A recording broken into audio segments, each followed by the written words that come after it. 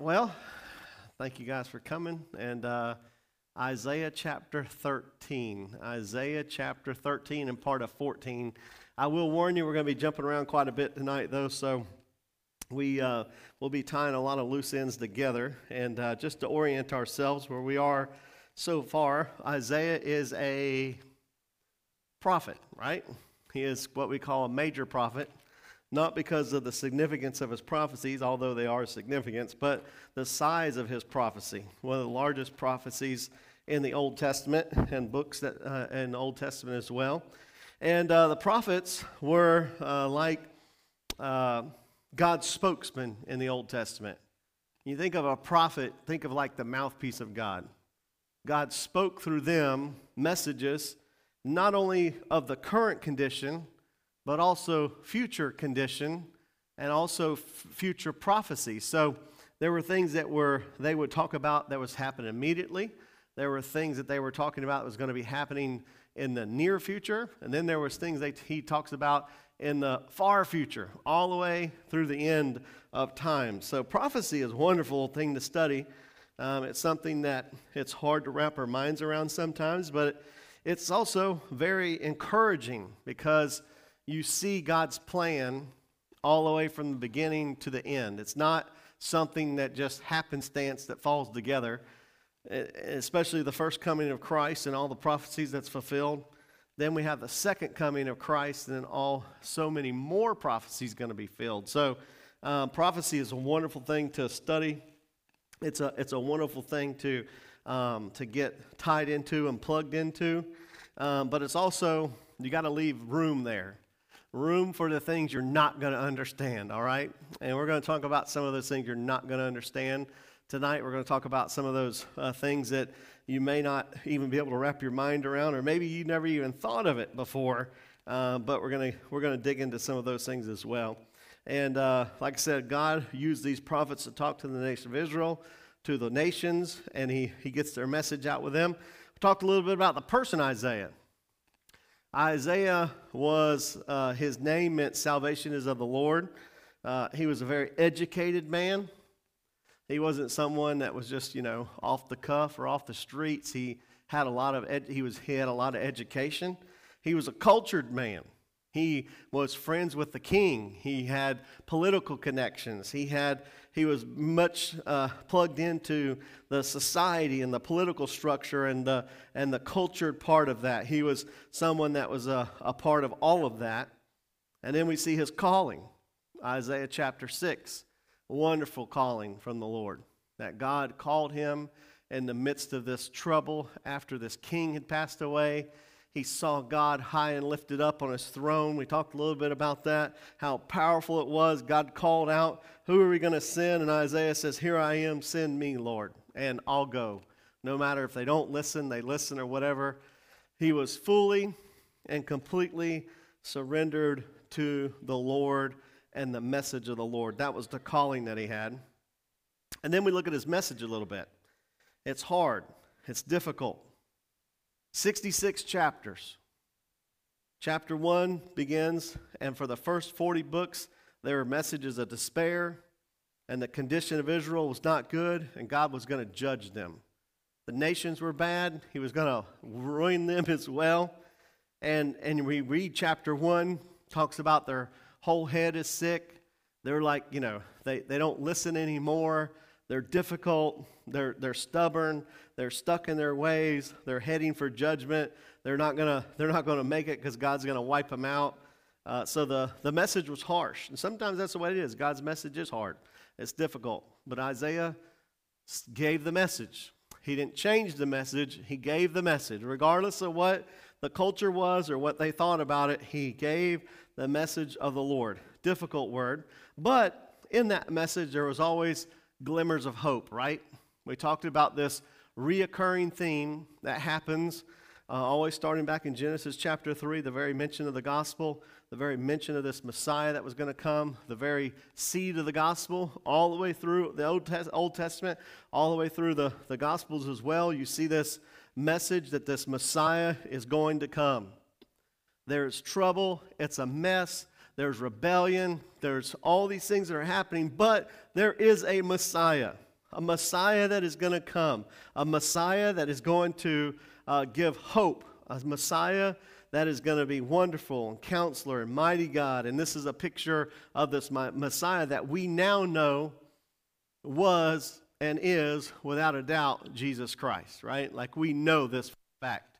And this is where a lot of times we watch the news and we hear about the Jewish and the state of Israel and how their view of God is, and then we realize that they don't accept Christ as the Messiah. They have rejected him as the Messiah, so they stop at the Old Testament.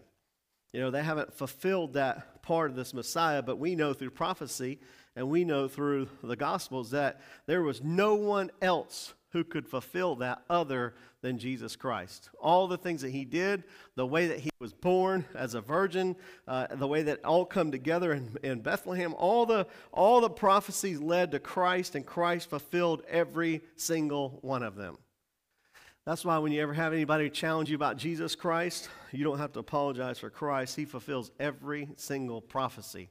There's not one that he did not fulfill. And so we are certain, we are sure, this Messiah is Jesus Christ. Then we also have a little glimmer of hope because there's always a remnant. Although there's all this darkness and despair, and although there's always this disobedience, God always talks about this remnant, a small group of people that are faithful to the Lord no matter what. And you read through the Bible, you realize God always has a remnant. He always has this remnant over and over and over again. As we get to the second coming of Christ, he's still going to have this remnant as well. And this glimmer of hope of the Messiah and the remnant and the future kingdom of God. That's what it's all about. So the first 40 chapters of the book of Isaiah, chapters of judgment, they're messages of God concerning his judgment amongst the people and the nations. First 13 chapters is Isaiah's what we would call sermons, right? He delivered them as messages. He delivered them to the nation of Judah. It's not pleasant reading, like I said. It was God's message of judgment to his chosen people. But then beginning in verse 13, going through chapter 24, we have a series of what Isaiah calls burdens. And these burdens through chapter 13 all the way through 24.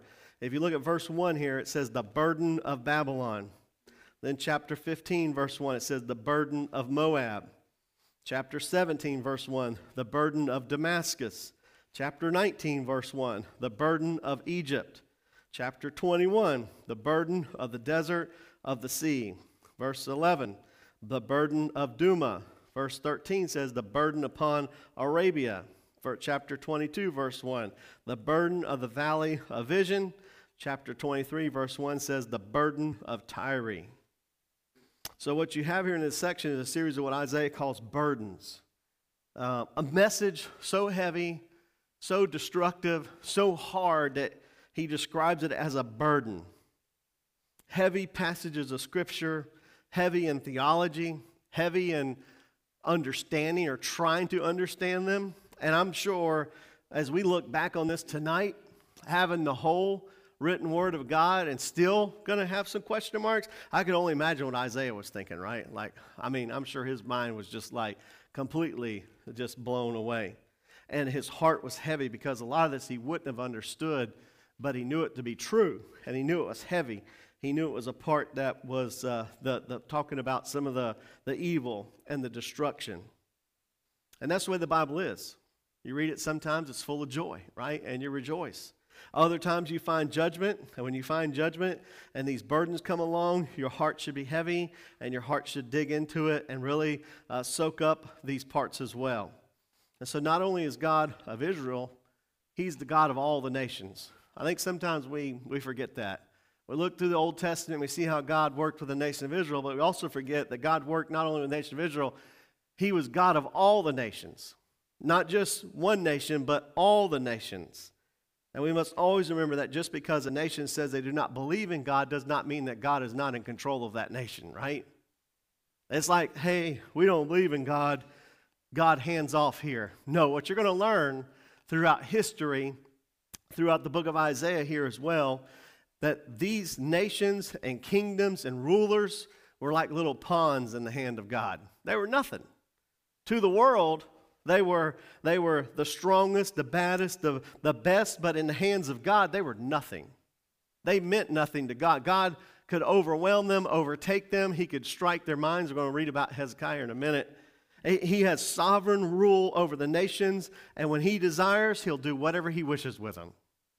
So he judges the nations, he judges Israel, and you know the same is true with people.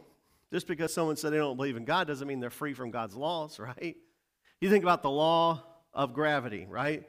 God's law, natural law of gravity. Someone says they don't believe in gravity. They jump off the building at 40 stories up. About 20 stories down, I can tell you they're starting to become a believer, right? When they hit that ground, they're a 100% believer, right? Kind of like one guy says, well, I don't believe in hell. Well, you're going to one day, right? Because the Bible teaches it, and God is true. Whether you say you believe it or whether you say you don't believe in God doesn't matter. It doesn't make you free from God or free from God's law or free from God's rule. It is His rule. And it is God who makes the rules. He is the one who's in control. And so no person, no nation, no rule of God, no rule is above the rule of God. He holds everything in His hands. He's the sovereign ruler of the nations, the creations, and all of it. He holds it all in His hand. The Bible says, do not be deceived. God is not mocked. Whatever man sows, that he shall also reap. That applies to people, and that also applies to lost people, right? People who know God, people who don't know God. So, first burden of Babylon. The burden of Babylon. So we're going to deal specifically with Babylon tonight. And you see this, Babylon's not a newcomer to the world stage, right? We already knew about this, and we already hear about this before. If you remember all the way back talking about the Babylonian Empire in Genesis 10:11. The ruler of the Babylonian Empire in Genesis chapter 10 and 11 was a man named Nimrod. How would you like to have a name Nimrod, right? It just reminded me today, I wanted to call some people some Nimrods. I'm like, you Nimrod, right? His name was Nimrod, which meant a rebel against the Lord. How would you like your name to be called a rebel against the Lord? This man was Nimrod. You remember what happened in Babylon? What came out of Babylon? What did they begin to construct? Tower. The Tower of Babel, right? They begin to, that's where the name Babylon comes from, the Tower of Babel, which means confusion. Babylon was the fountainhead for false religion, immorality, and from this ancient Babylon spread all the false religions and all the systems of the world. That's where it begins. And you can follow Babylon right on through the Bible. Babylon's greatest ruler was a man named Nebuchadnezzar. Anybody know where Nebuchadnezzar is mentioned in the Bible? What book? The book of Esther? Daniel, right? Specifically Daniel. He revealed to Nebuchadnezzar this dream of world history. Who was the head? The golden image? That was Nebuchadnezzar. Daniel had that same vision of the nations of the world, like different metals. Babylon was the head of gold. Nebuchadnezzar became real proud. He built the famous Hanging Gardens, one of the 7 wonders of the world. He was so prideful, and one day in his palace in Babylon, he was bragging and boasting about it all, and all of a sudden God took his mind away from him, just like that. He thought he was an animal. He took off into the wilderness around the Euphrates River in Iraq. He ate grass like an animal, lifted up his face towards God, acknowledged God, and God brought him back to his right mind, just like that. One moment took his mind, one moment put it back. Then, of course, remember Belshazzar, right? The feast of Belshazzar in the book of Daniel. You remember what that was that night? Darius the Mede came, and the city of Babylon fell.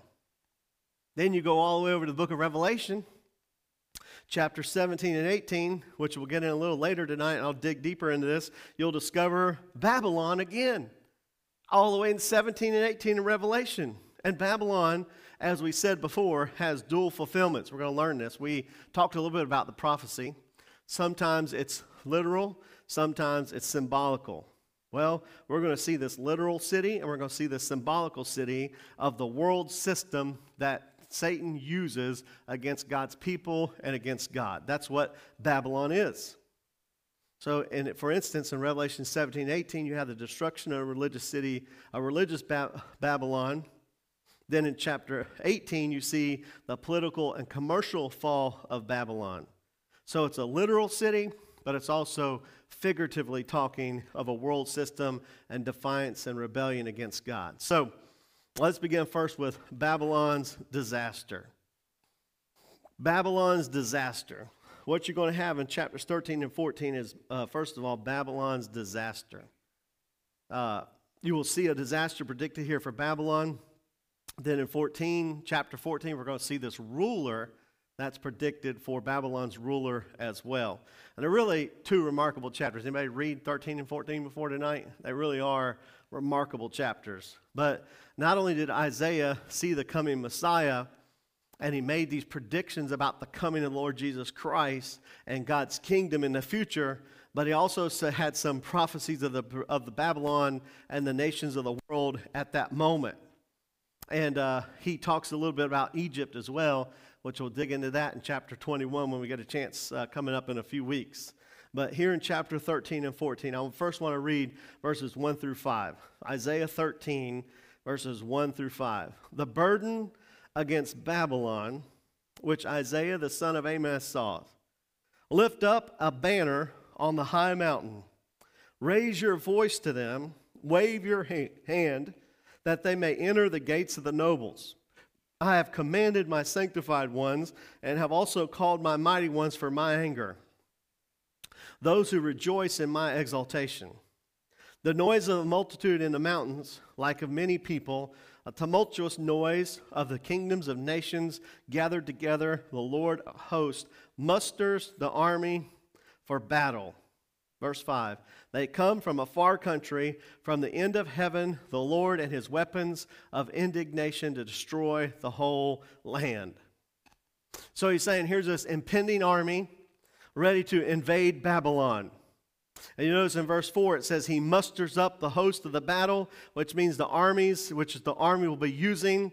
It doesn't mean strictly a Christian army or an army of the Lord, but here's the pawns in the hands of God, which would be the Medes, right? So these were pagans that God was going to use to overthrow Babylon. And as you see this, you see it how he's going to come and invade him. And the Medes, by far, were not Christians or believed in God. They were total pagans. But yet God says, these are the ones I've set apart for my purposes. Sanctified just means set apart for God's purposes. And like I said before, God can even use the pagans of the world to carry out his purpose, his plan, and his judgment. So these Babylonians would have never even saw this coming, but God did. God had it ordained, God had it ready, and God let them march through. And later on in the book of Isaiah as well, there's a man named Cyrus. He was pagan, and the Lord calls him, he is my ruler, which we know he's not. But God uses these people, even though they're atheistic, even though they don't believe in God, God still uses them for his purpose and his plans. And that's why we can never get discouraged about what's happening in world history, right? Even though we think it's out of control. Who's gonna control Hamas, and who's gonna control Iran, and who's gonna control Iraq, and who's gonna control China, and who's gonna control Russia? You ever lost any sleep thinking about that, right? Let me tell you, even though they don't believe in God, they're a pawn in God's hands. He's in control. And don't get discouraged when you see all this and think, oh, what is God going to do? Just remember, no matter who they are, where they are, or what they are doing, they are pawns in the hands of God. God is in control over the whole world, and he's sitting on his throne, and he is in charge. And even when the armies invade and they attack, it seems like it's all out of control, but God had it planned, and he had already purposed that for his meaning, his purpose. Look at verse 6 here. Wail, for the day of the Lord is at hand. It has come as destruction from the Almighty. He's saying, weep and wail. And we see this phrase that we're going to see here, and we're going to track it through Isaiah. You could track it through the other prophecies, and we could track it through Christ when he comes, and we're going to track it through in Revelation. It's a phrase saying, the day of the Lord. The day of the Lord. And the day of the Lord's important because, like I said, it's found throughout the Bible. Joel uses it a lot. Isaiah uses it. Revelation uses it. And Thessalonians as well. The day of the Lord is a time of judgment. The day of the Lord means that God's mercy has ran out and judgment is falling. That's the day of the Lord. And you'll notice it says here in verse 6 that weep and wail. Like this is not going to be good. This is judgment time from God Almighty, and those who are on the earth, you need to be affected by that. You need to weep and wail. And not only those on the earth, drop down to verse 10. For the stars of heaven and their constellations will not give their light. The sun will be darkened in its going forth, and the moon will not cause its light to shine. So now, not only the day of the Lord affecting something there, but also affecting the heavens as well. That even the stars doesn't shine, and the sun is darkened, and the moon will not give light. And then look at verse 11. I will punish the world for its evil, and the wicked for their iniquity. I will halt the arrogance of the proud, and will lay low the haughtiness of terrible. I think you can realize really quick here what happened, right? You ever been in a car and you shift gears from first gear to second gear, right? Isaiah shifted from something that was literal, that was happening with the impending judgment of the Medes coming down to the Babylonians here, and all of a sudden he shifted gears to a future day of the Lord, right? It becomes really clear here when you realize that not only is earth going to be shaken, but now the stars of heaven's not going to shine. The earth is going to be shaken, and the moon will not shine, and the sun will be darkened, and the stars will not give their light. It's like he shifted into this prophecy. Now it is physical, but now he's talking figuratively or spiritually of another time that's talking about the day of the Lord. And he's saying, I will punish not just the Babylonians, but who? The world, in verse 11. So now we're entering into the realm of prophecy. So the physical, literal, immediate, but now he's shifted into the future day of the Lord.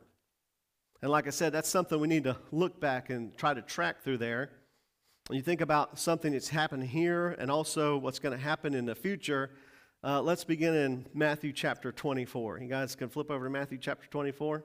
Keep your place in Isaiah there. Flip over to Matthew chapter 24. I apologize. We are going to do like the old Bible drills this evening. Matthew chapter 24. Great chapter to read, by the way. But Matthew chapter 24, verses 27 through 31.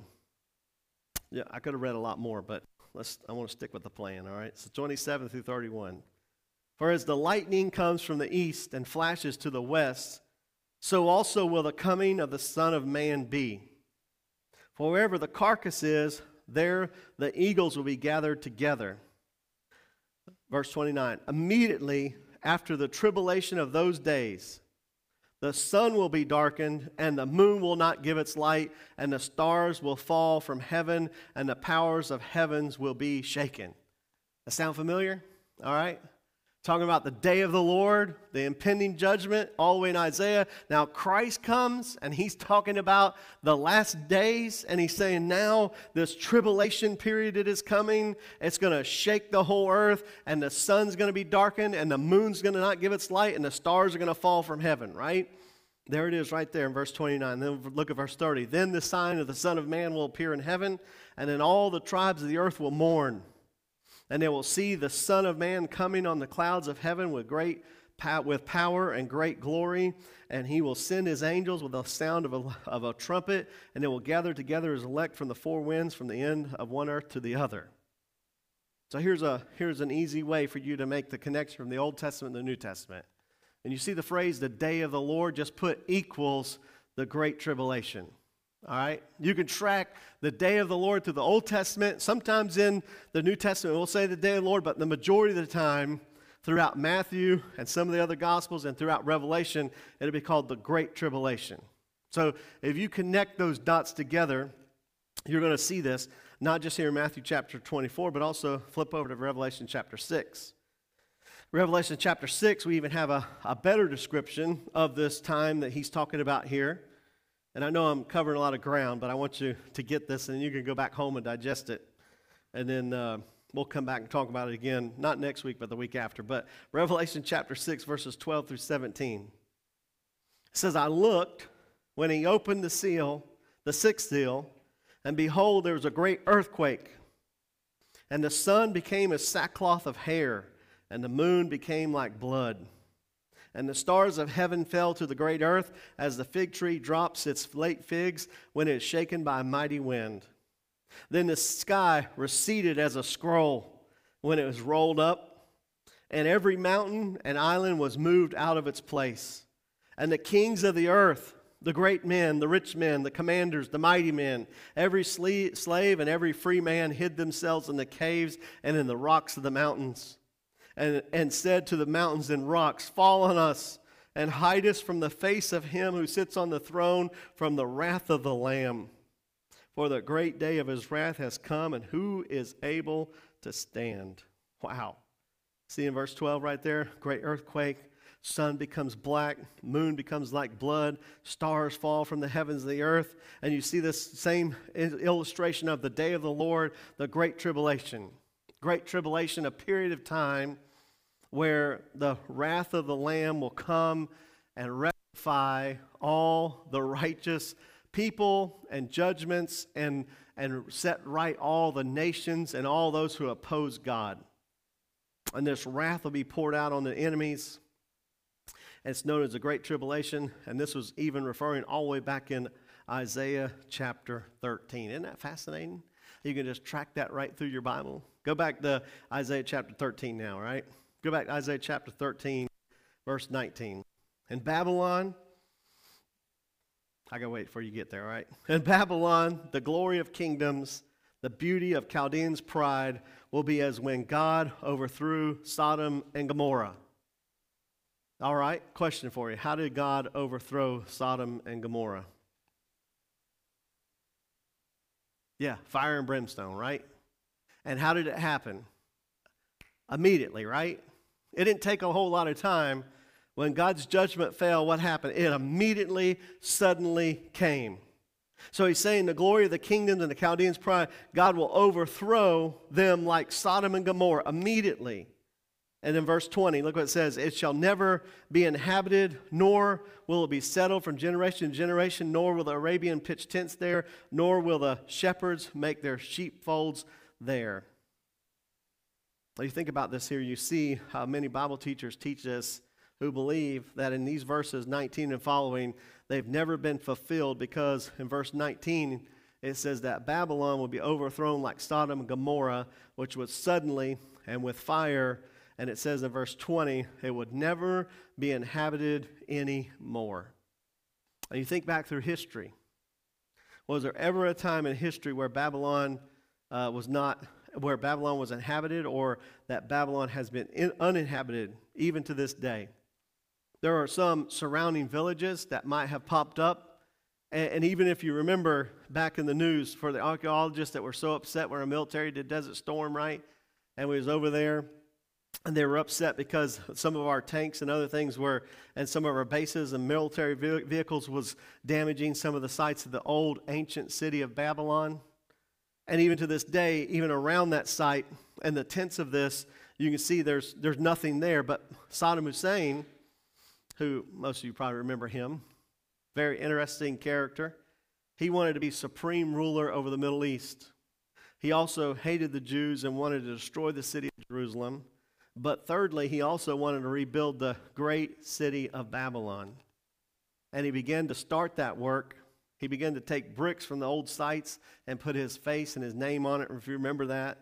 And he wanted to be the greatest king of history, calling himself Nebuchadnezzar again. And on this same thing, he had these laborers and these archaeologists trying to rebuild the temple or rebuild the palaces there in Babylon. He got the Iskar Gate put up. The processional street was done, and he had 2 international Babylon festivals there. But he didn't complete his plan, right? He got ousted before it happened. But if you believe and you see this here, as you see this, when is this going to happen? Well, I believe it's going to happen when the Antichrist comes. I believe through the period of the Antichrist and through that time that he's going to come and rule and reign, he's going to build this great city of Babylon, this religious, political, economic city that's going to rule the whole earth, just like he did here in the book of Isaiah. And that's why it says in verse 20, it'll never be inhabited until its final fall, right? Until its final leader, which we will know will be the Antichrist. And in chapter 17, as we said, it already talks about its religious fall. Chapter 18 as well talks about commercial and political. This is all going to be wrapped into one.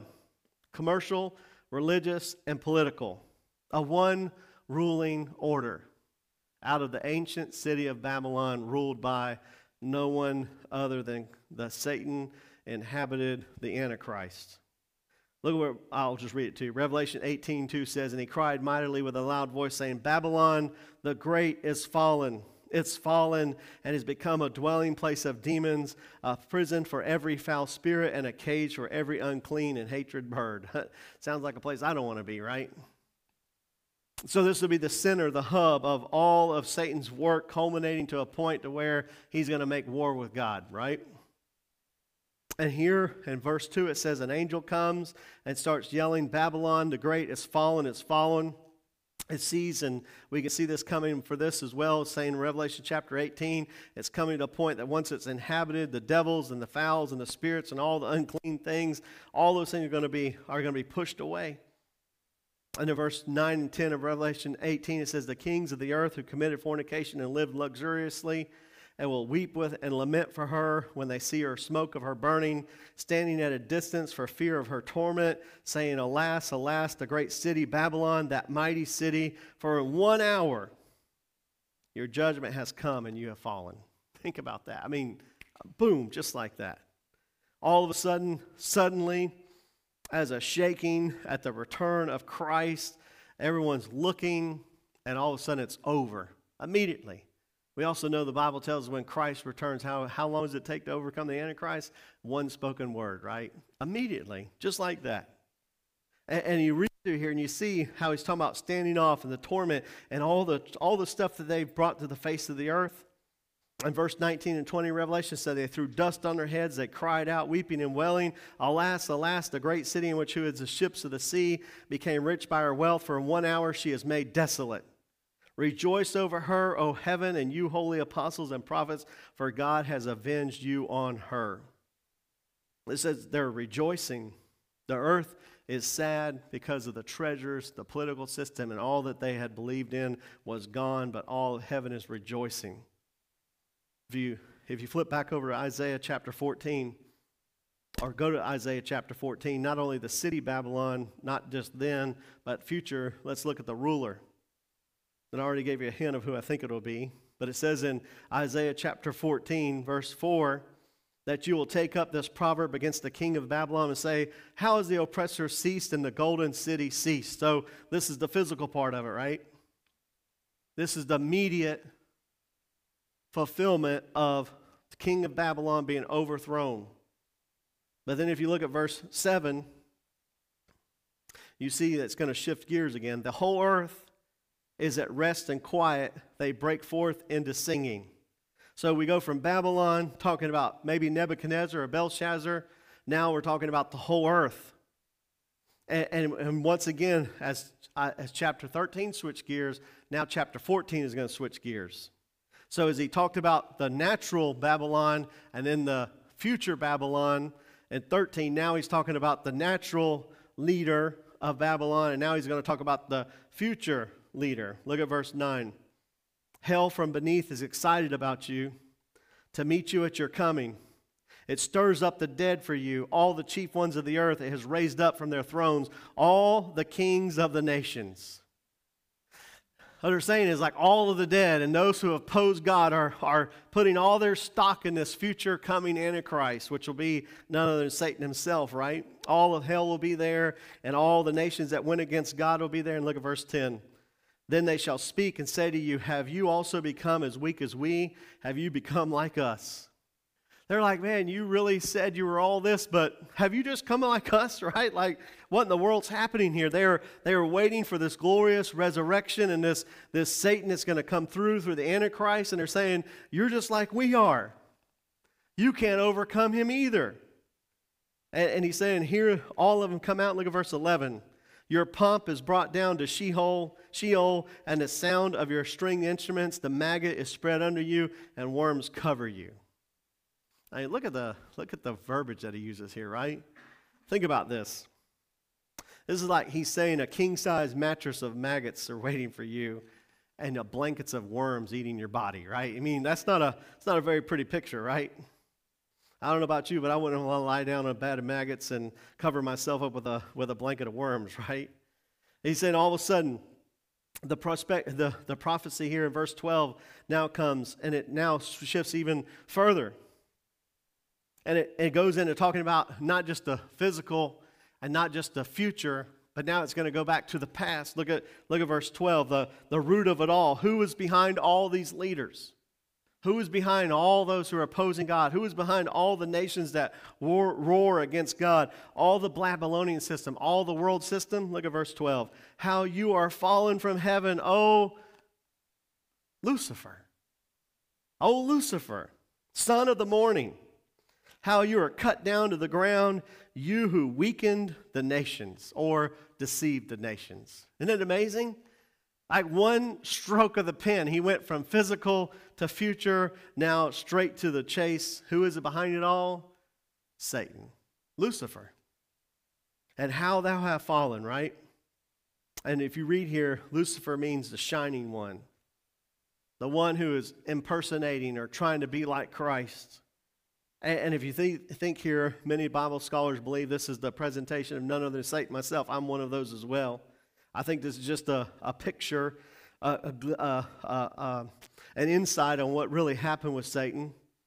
Look at verses 12 through 15. How you are fallen from heaven, O Lucifer, son of the morning, how you're cut down to the ground. Remember what happened to him? Cut down to the ground, you weaken the nations. For you have said in your heart, I will ascend into heaven. I will exalt my throne above the stars of God. I will also sit on the mount of the congregation on the further sides of the north. I will ascend above the heights of the clouds, and I will be like Most High. Yet you shall be brought down to Sheol, to the lowest depths of the pits, right, of the pit. So in other words, Lucifer saying, I will. Let me tell you, anytime you say you're going to overcome God, guess what's going to happen to you? You're going to go down, right? Satan himself, the morning star, the one who was created by God, he says, I'm going to ascend, I'm going to climb above, I'm going to sit amongst God's people, I'm going to have control of the world, and I'm going to sit above God. And what does God say?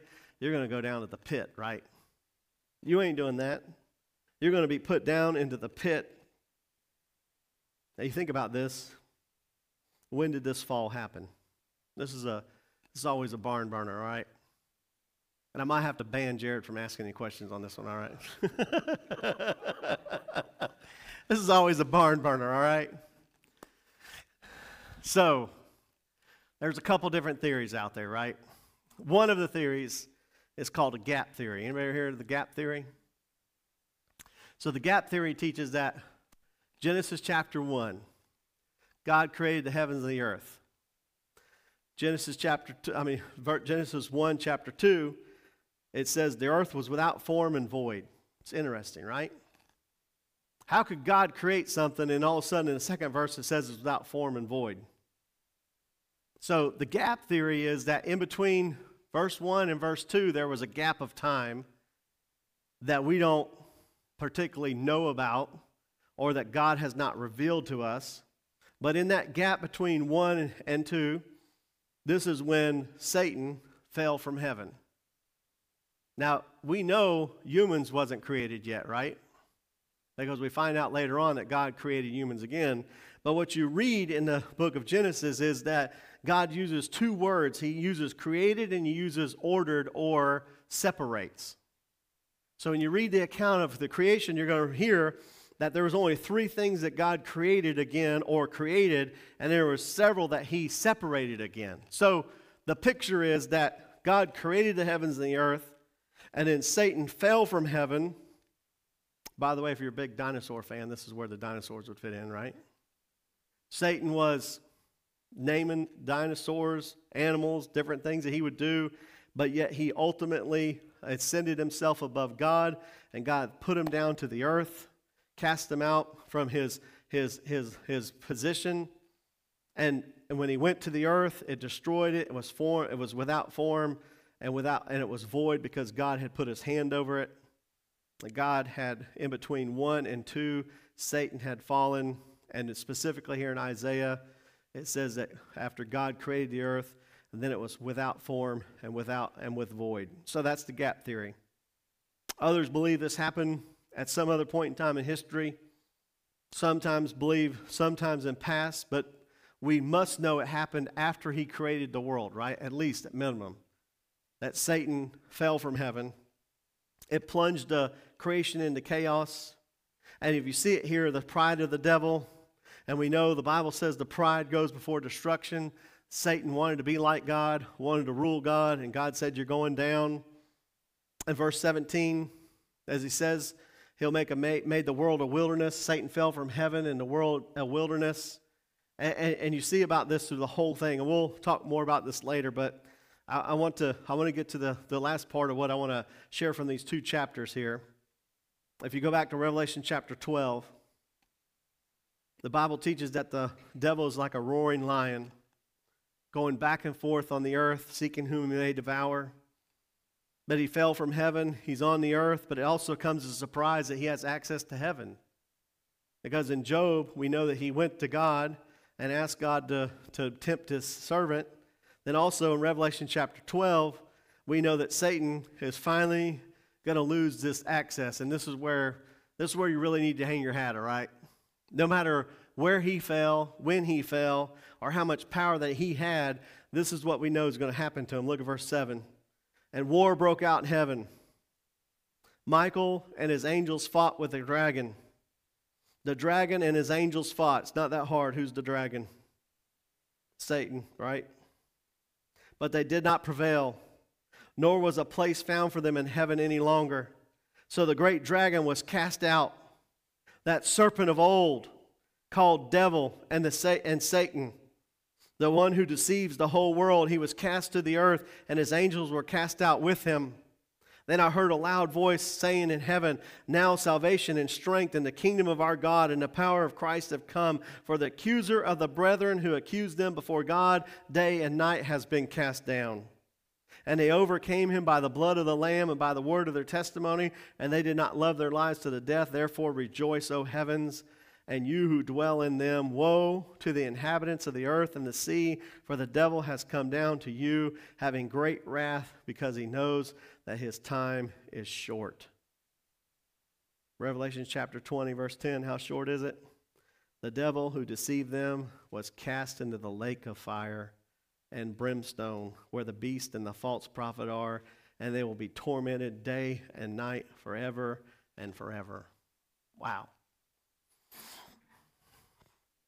What a day that will be, right? I think about the devil. Think about his enemy. Think about how he comes against the people of God. Think about how he is deceived, he has twisted, he has turned nations and families and people, and he's deceived all these people, and all these things are going to happen, but when it's all said and done, he's no match for God. I think a lot of times when we build our theology, we think of opposites, right? You think of all these different opposites, and most people would say, well, God, the opposite of God is Satan. There is no opposite of God, right? Satan is not even an opposite of God. Satan is a created being that is under the hand and the rule of God, and he is going to be cast out one day, and the purposes of God sometimes become heavy, and they become burdensome because you say, how long shall we wait, God?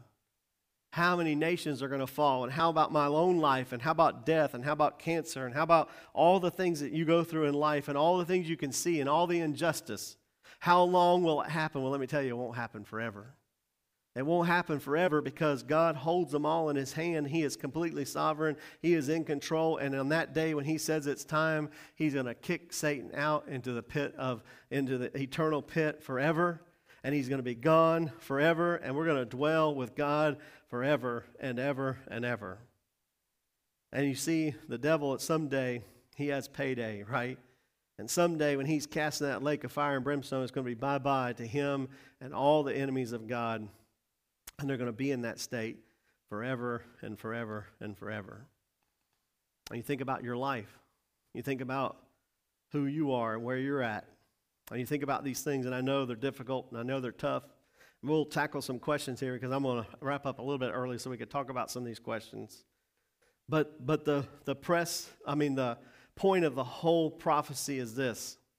It is God who started it. It's God who's going to finish it, right? And it doesn't matter if it's a nation, doesn't matter if it's a ruler, doesn't matter if it's a person, it doesn't matter if it's Satan himself. Nothing will stop or thwart God's purpose and plan for his creation. Nothing.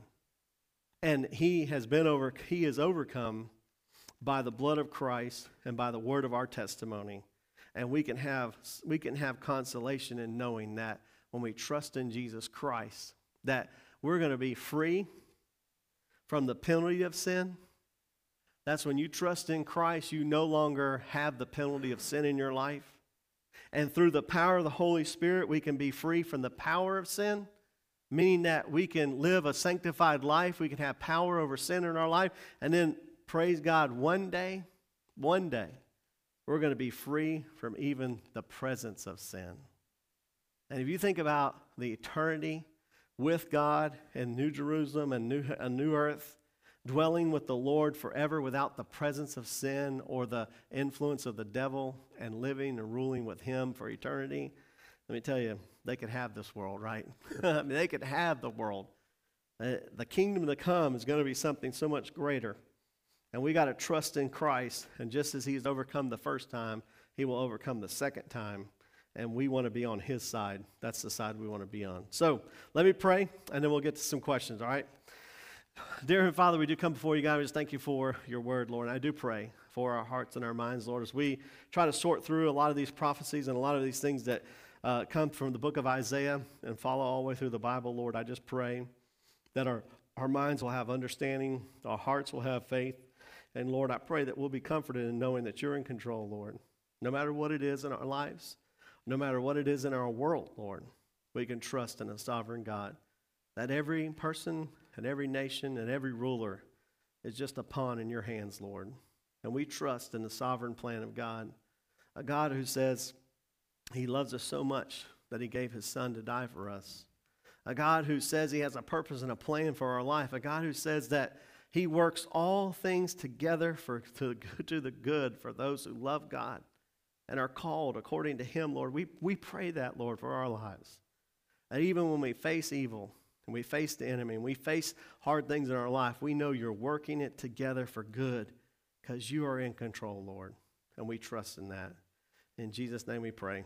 Amen.